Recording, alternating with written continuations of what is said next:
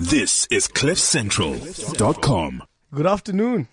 You're live with us on the Daily Mavic Show on CliffCentral.com. My name is Kingsley Kipuri, and I'm back with you as always.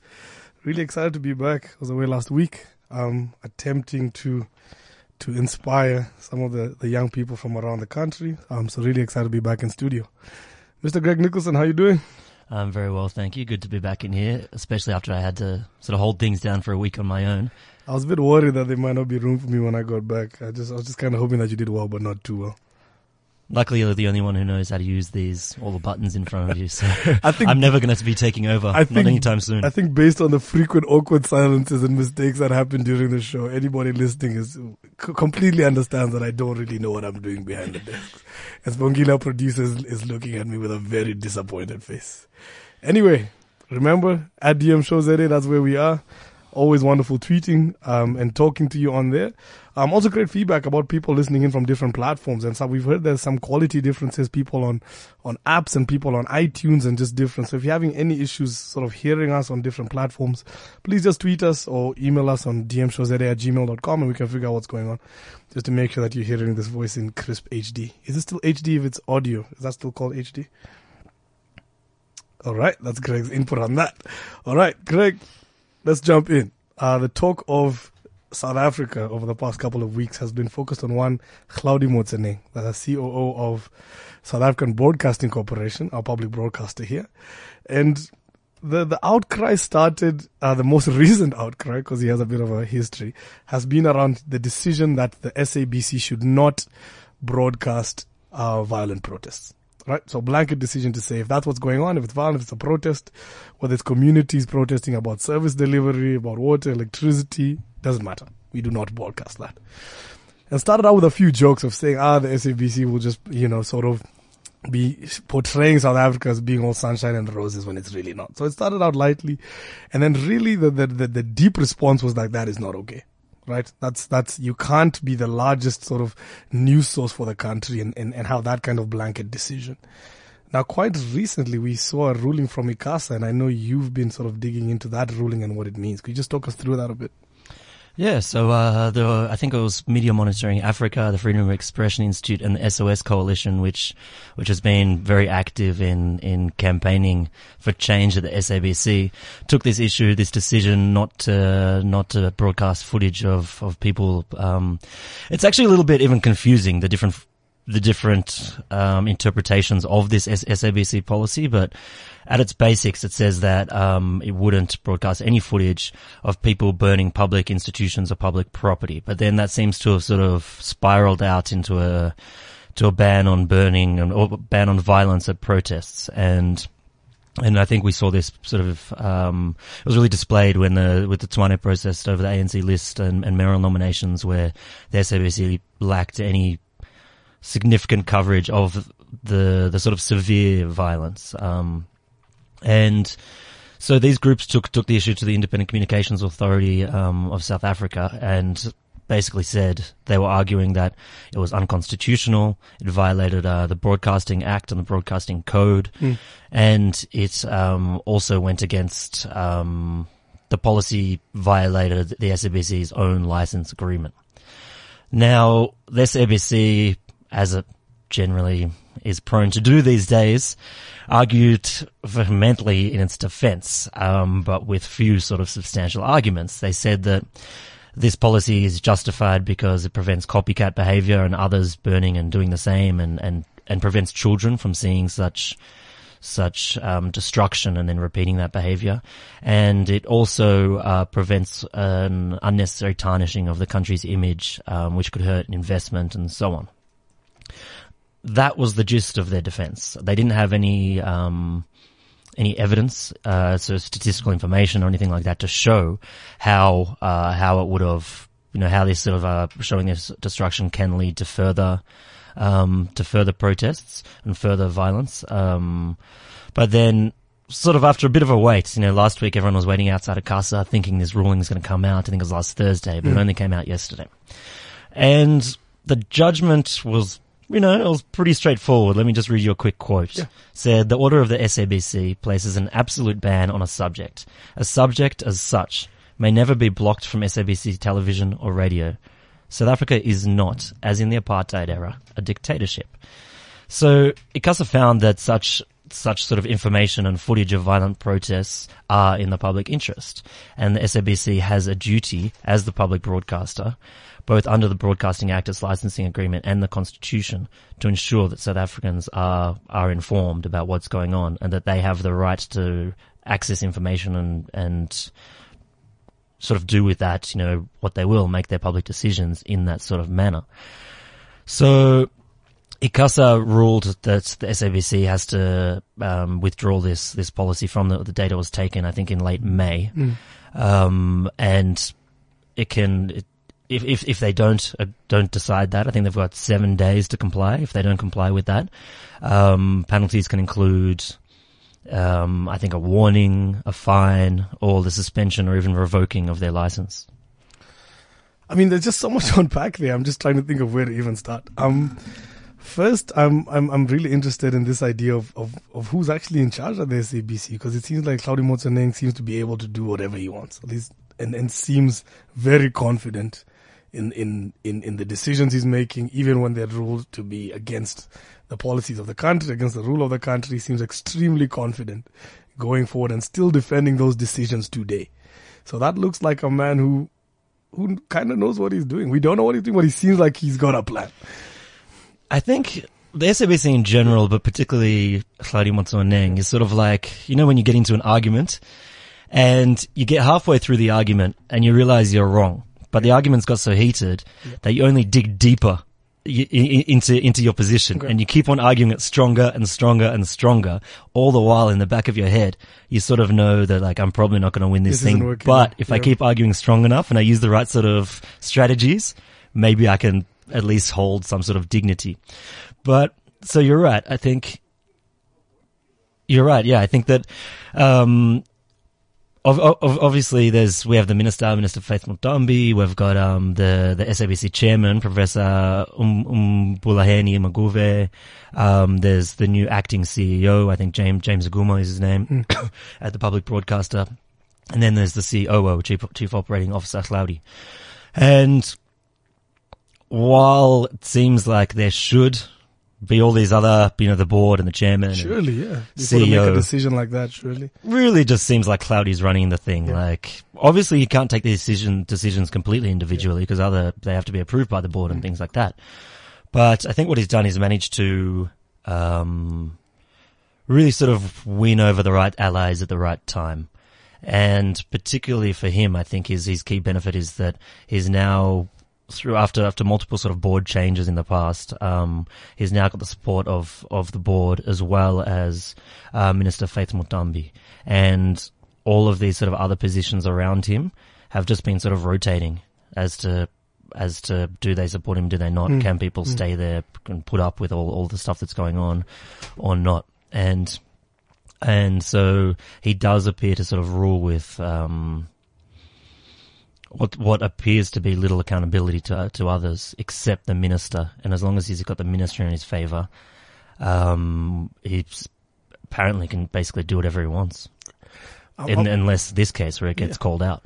I mean, I'm interested, I'm glad you brought up sort of the senior leadership and so on. I'm interested in this relationship between the ANC and Hlaudi Motsoeneng, in that I've seen some articles alleging that the ruling party and the state would be fully for a kind of policy that at least minimizes the televising of protests and violent protests.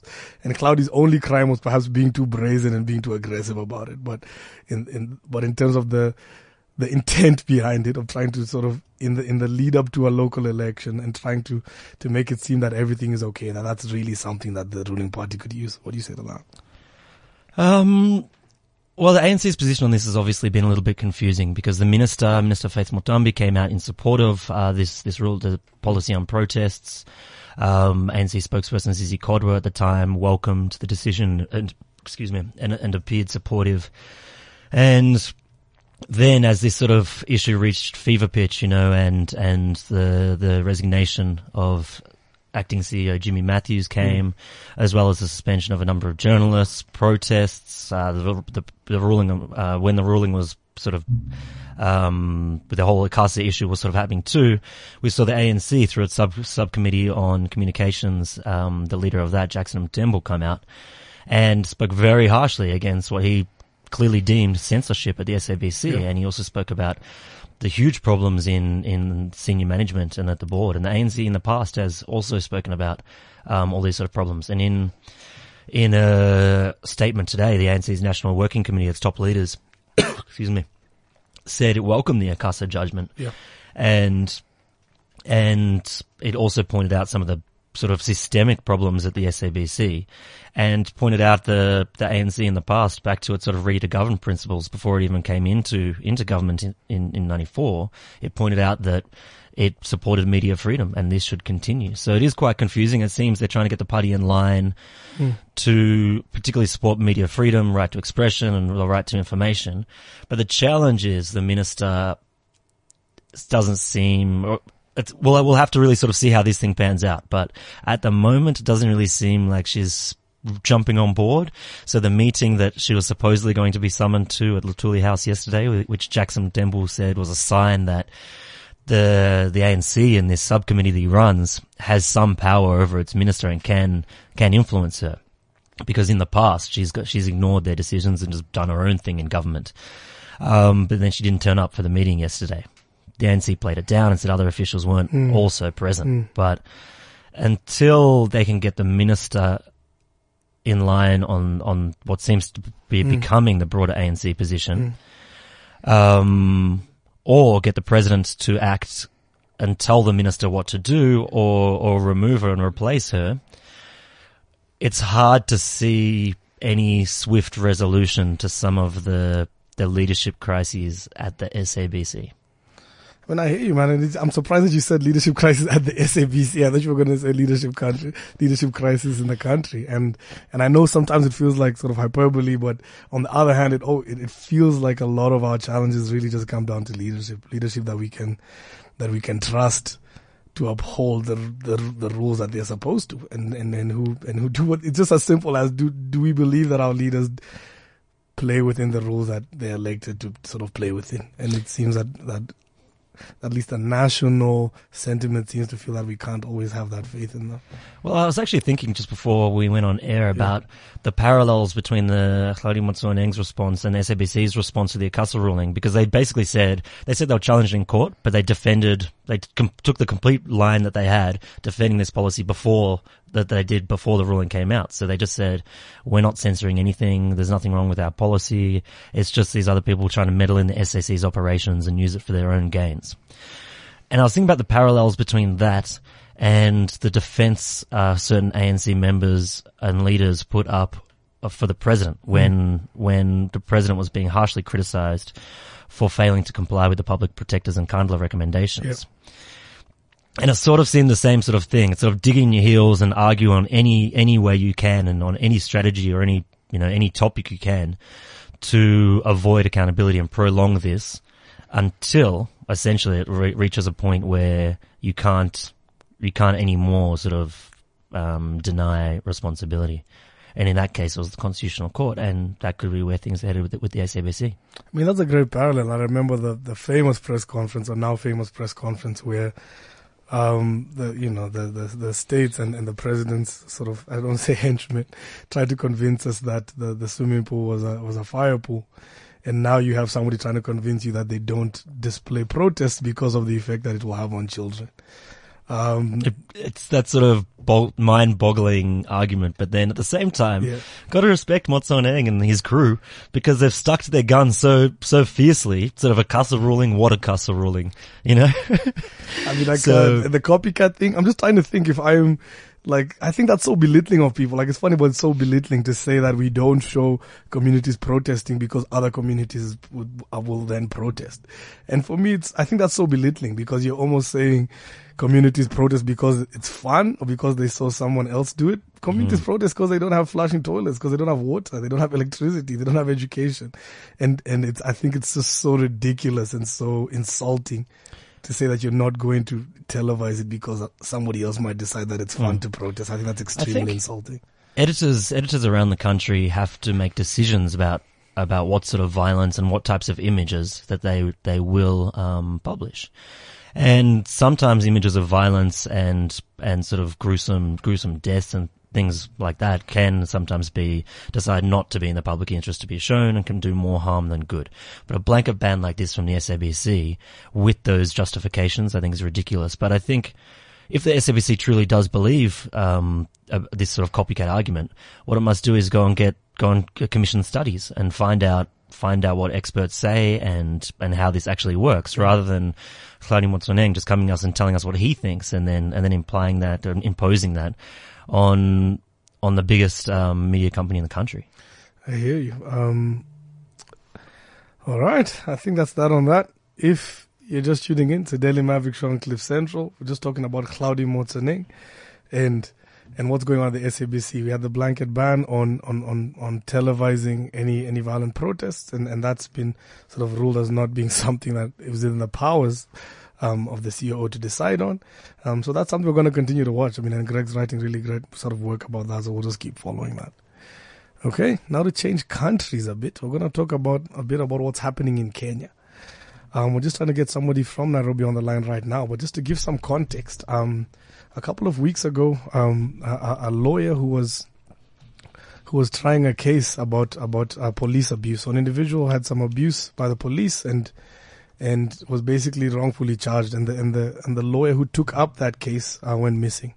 And the lawyer and the driver and the person in question who actually filed the case against the police were then found dead, bodies at the bottom of a river, and sort of very mafia style. I'm sorry, this is quite tragic, but we have hands and legs tied, we have eyes gouged out, and it was really terrifying to see. And that's caused massive uproar in Nairobi, in Kenya, and from different sectors and quarters about policing, police brutality, extrajudicial killings, and just the role of the police, which is really something that we're talking about internationally, not just in Kenya or in Africa. So on the line, we have photojournalist, activist Boniface Mwangi to give us a bit of context about what's going on. Boniface, can you hear us? Hello, hi, how are you? Wonderful. So Boniface, we're just talking about the tragic sort of first abduction and killing of lawyer Willie Kimani and as well as the taxi driver the taxi was in and the client he was representing. And I think one thing we're really just trying to understand is why do you think, in your opinion, this has garnered such wide sort of massive national reaction, this issue? I think because a lawyer died. The killing have been very frequent. In this country, poor people get killed every day. Eventually, there's a killing in one part of the city where a young man was shot dead by the police because of a suspected gangster. But it was the first time you were killing a lawyer for representing a client. And that means that the police crossed the red line of going beyond suspected gangsters and terrorists, and they killed someone who was just doing his work. And Kenya has a very big lawyer fraternity, and Willie Kimani was working for a U.S.-based organization. So all those factors contribute to it becoming a very big issue in the country. I mean, I hear you, and in looking at the statistics, I mean, the Kenya National Human Rights Commission has written that according to their statistics, that there's hundreds of extrajudicial killings happening every year. And you have other sort of watch bodies saying that up to 200-300 were happening in 2014 and 2015. So what you're saying is that really that people are only reacting because it was a higher profile member of society, because it was someone who's a lawyer, perhaps a respected profession, and that in the streets and in the slums that this happens all the time. Surely that's quite a tragic thing in itself, that we only react when certain people get killed. It's because Kenya has a very weak judicial system, and the police think that when they kill criminals, they're trying to minimize crime in the city. So the middle class and the upper class have been looking the other way when poor people get killed, because they're told by the police, you are killing those people to protect you. So the feeling is that when they kill those young unknown men, they're killing to keep the city safe. And that is the reason why Kenyans have always looked the other way when they have killed those suspected criminals. But this was the time they were killing 3 people who had no connection to any crime, no connection to anything that you could actually say they made any mistake. That's the reason why there's been a big up. But I think Kenyans have normalized police killing because it seems that police kill to defend and protect. Boniface, do you think this is a turning point? Do you think now that sort of it's on the national sort of agenda, it's on the news, people are talking about? Do you think this is a turning point in terms of the way the judicial system and the public hold police to account and what they expect policing to look like? It's only going to be a turning point if we all rally together to stop the killing. Since Willie Kimani was killed and Joseph, there have been other killings. Today, one person was killed. Yesterday, 2 bodies were found dumped in the river. And the police have actually diversified the way they kill. So normally they used to shoot people. If you look at the way Willie Kimani and Joseph were killed, they were killed with a hammer, blunt objects. They were hit on the head, and then they were strangled. So the police have been doing this to meaning the killings being tracked back to them. They don't use bullets to kill, or they don't use guns to kill. They're using machetes, they're using ropes, they're hanging people, they're doing all manner of things. And but this time around, because of the uproar over Willie's killing, I think there's a lot of attention towards that part of the police force, where the government has actually admitted they have hit squads to kill wanted robbers and all other people, and those the misfits in society. However, because of Willie's death, there's a lot of focus on police reform, and we are hoping that could be the last. It will be the last killing for sure, but it's going to be the turning point for the country when it comes to extrajudicial killings.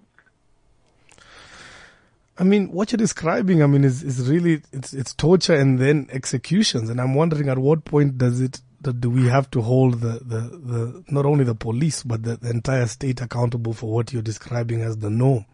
That it's normal, even if somebody is suspected of being a criminal, it's normal for them to be hanged and their body found in the bottom of a river. It's normal for people to go missing.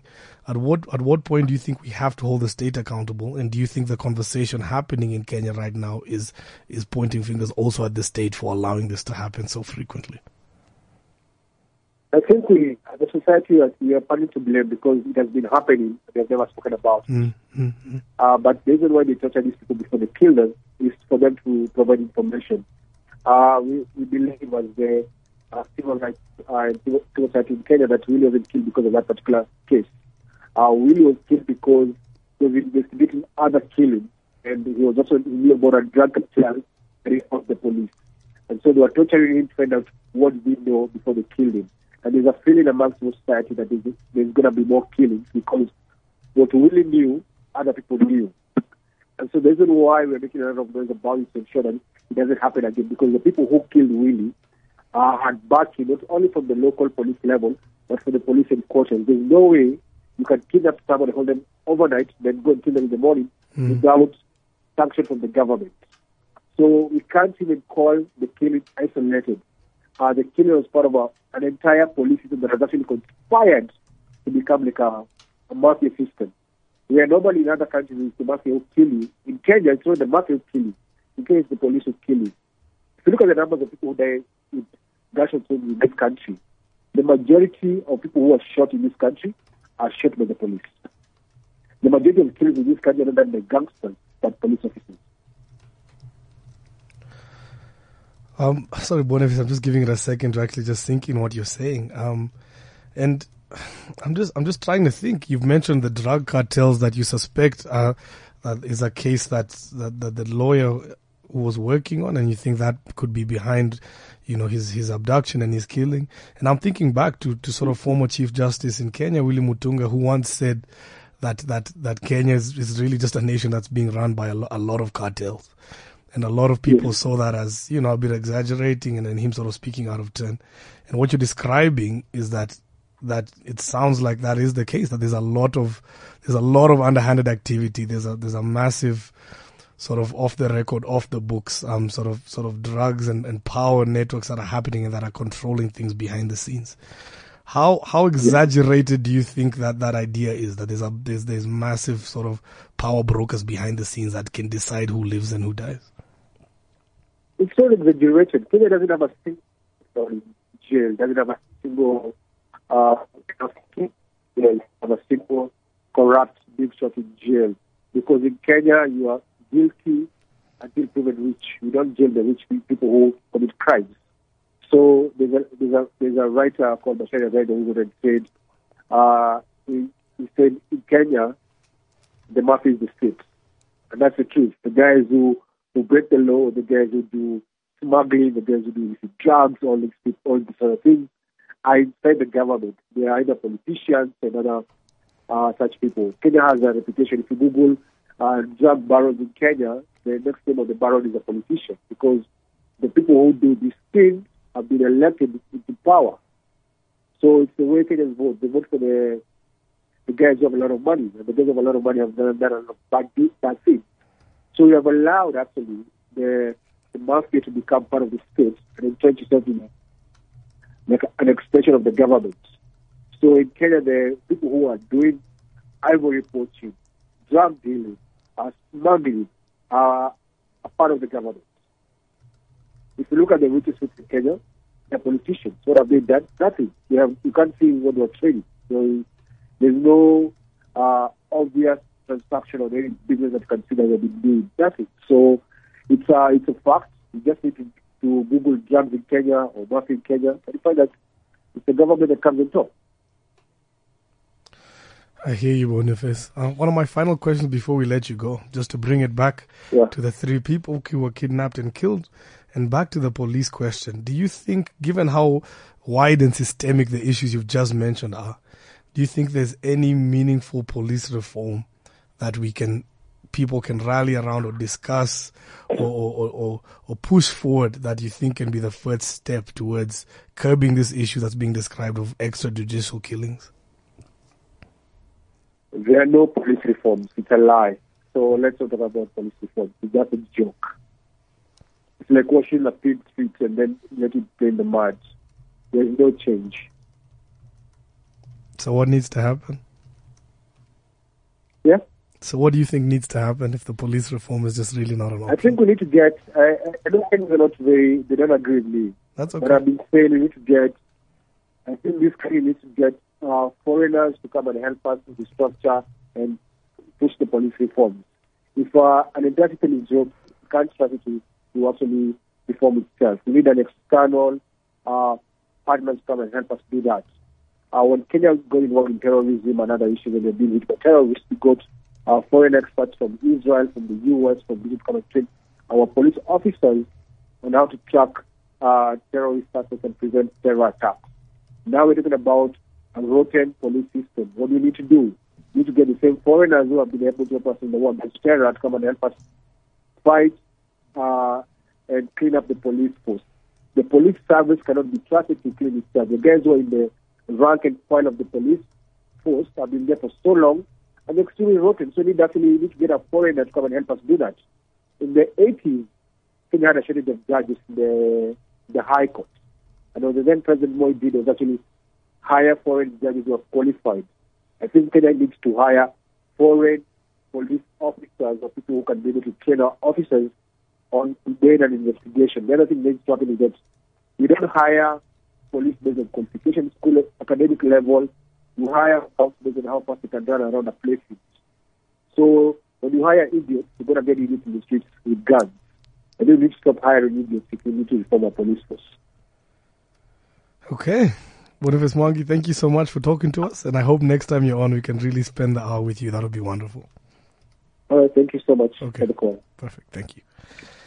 Before we jump into a break, just immediate thoughts on that. I think it's just so interesting when we always talk about the idea of African solutions to African problems, and to hear an activist who's knee deep in the fight for human rights in Kenya saying that a country or police force is beyond sort of redemption at a local level that needs expert advice and experts, and saying, let's not rely on our own sort of ethics and morality and get other experts and other people to come in and teach us how to police and teach us how to reform our police system it's a hard thing to hear based on a lot of the conversations we have. And secondly, just I think I like the idea. It's comforting to me when we discuss sort of a police issue to find that it's narrow and that it's clean and all you have to do is ABC and everything is sorted. But when you hear that it's linked to politicians and it's linked to sort of drug barons, I mean, I suppose two things. One, it can sound very exaggerated, despite a lot of people saying that, listen, this is what's happening. And two, it can just sound really overwhelming and feel like there's sort of no recourse for that. I realize I'm rambling now. Gonna go into a quick break. We'll be right back. Stay informed and up to date. It's the Daily Maverick Show, Tuesdays, 1 to 2 p.m. on CliffCentral.com. Good afternoon. Live with us on the Daily Maverick Show on CliffCentral.com. Just sort of digging in for the second half of the show. On what seems to be a running theme from the last sort of segment we just did, talking about policing and extrajudicial killings in Kenya. Seems to be something that we've sort of been talking about on the international conversation, if there is such a thing as international conversation, and talking about what's happening in America. This is not the first time that there's been a focus on what appears to be it being very dangerous to be a sort of black man in America in the face of the police. When we remember the names like Freddie Gray and Trayvon Martin, which was very young people, going about their daily lives and finding themselves sort of dead at the end of the day after an encounter with the police. So last week, what we saw 37-year-old Alton Sterling was shot and killed. That was in Louisiana. We saw 32-year-old Philando Castile shot and killed. That was in Minnesota. And I think just having two in such close proximity just felt like things are getting much worse. At least that's the sense I got all the way from here. And we're trying to speak to somebody who's sort of on the ground there to give us a sense of what the emotions are like there. And then after that, we saw what happened in Dallas, when individual, Micah Johnson, who shot and killed 5 police officers and wounded another 7. And that also sort of somewhat felt as perhaps, an inevitable response. And we can also sort of sense check that to see if that's fair to say.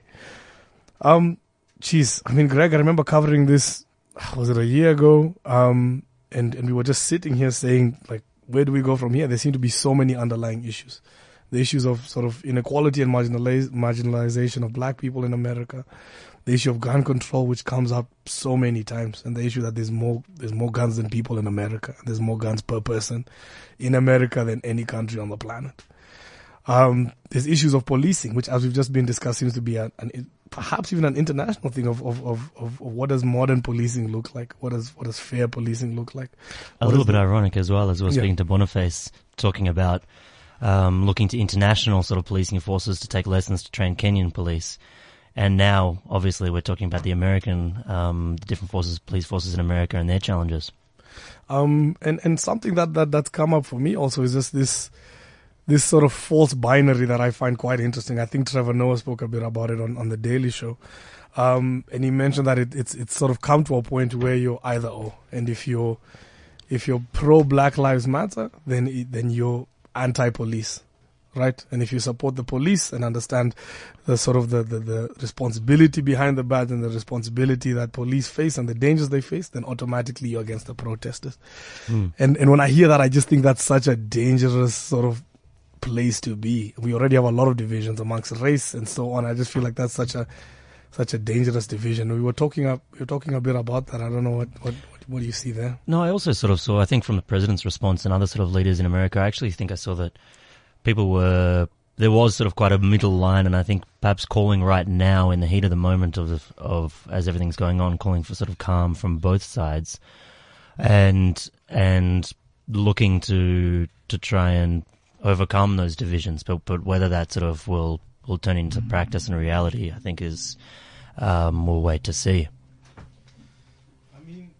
I hear you. This is such a complicated issue, and we're just going to try and just quickly go on Skype for this. So we'll be speaking to Professor Justin Hansford, who we've had on the show before. Was part of the Black Lives Matter movement. He's an activist, and I think he lives just 10 minutes away from Ferguson, where obviously Mike Brown was killed, and obviously that got huge international attention, and sort of. Justin, I think a lot of our listeners might remember having him on the show. He sort of faced arrest for his protesting efforts, and then he co-authored the Ferguson to Geneva Human Rights Shadow Report. And he accompanied the Ferguson protesters and Mike Brown's family to Geneva, to testify in front of the new United Nations about these sort of issues. And he was also a Fulbright scholar, and I think has an interesting crossover between South Africa and the States, because he was over here researching some of South Africa's legal issues freshly after coming and being very closely involved in these issues in the States and the Black Lives Matter movement there.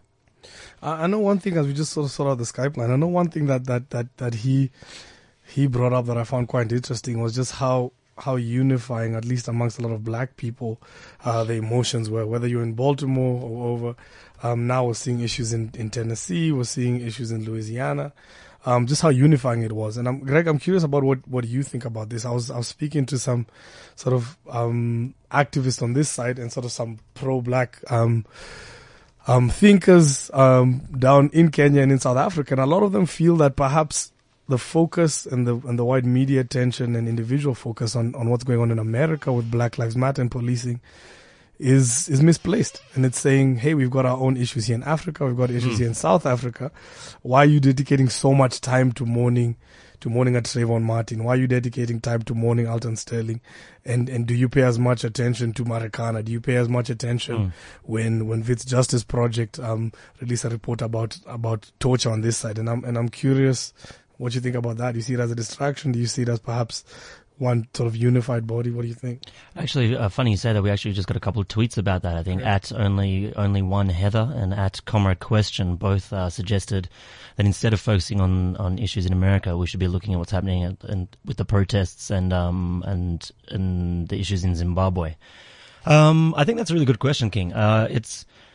I often sort of think about that myself, and I think a lot of people maybe had like a bit of a shock when this week, I think the statistics about police killings in South Africa were compared to the killings by police of citizens in the US, and South Africa has a higher per capita death rate. It also has a higher, I would assume, a higher per capita amount of police that get killed than probably in the US. But I think it's sort of, while everybody was outraged at obviously all of the violence and the travesties that's going on across America at the moment, to sort of see that, oh shit, things can be pretty bad here too, and are we focusing enough attention on them?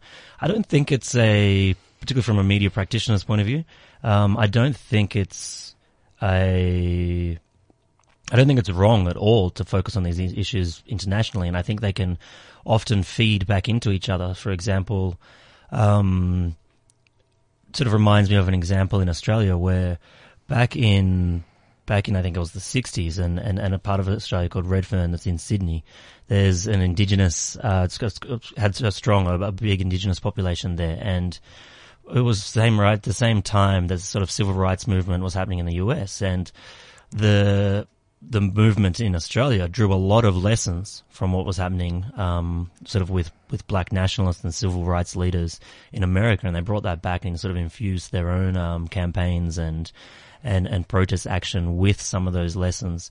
And I think there can be positives with that in terms of learning from each other, spreading a word, and also I would imagine for something like Black Lives Matter and these situations is perhaps a bit of a sharing of similar stories. Perhaps someone who's experienced racism in South Africa can understand and relate, and also want to know more about situations of racism that might correlate in other parts of the world. That said, I think we do need to have a much stronger focus on our own issues, and the suggestions that we should be focusing on Zimbabwe, I think were very valid, because Zimbabwe is a neighboring country. South Africa has a huge influence on Zim and vice versa.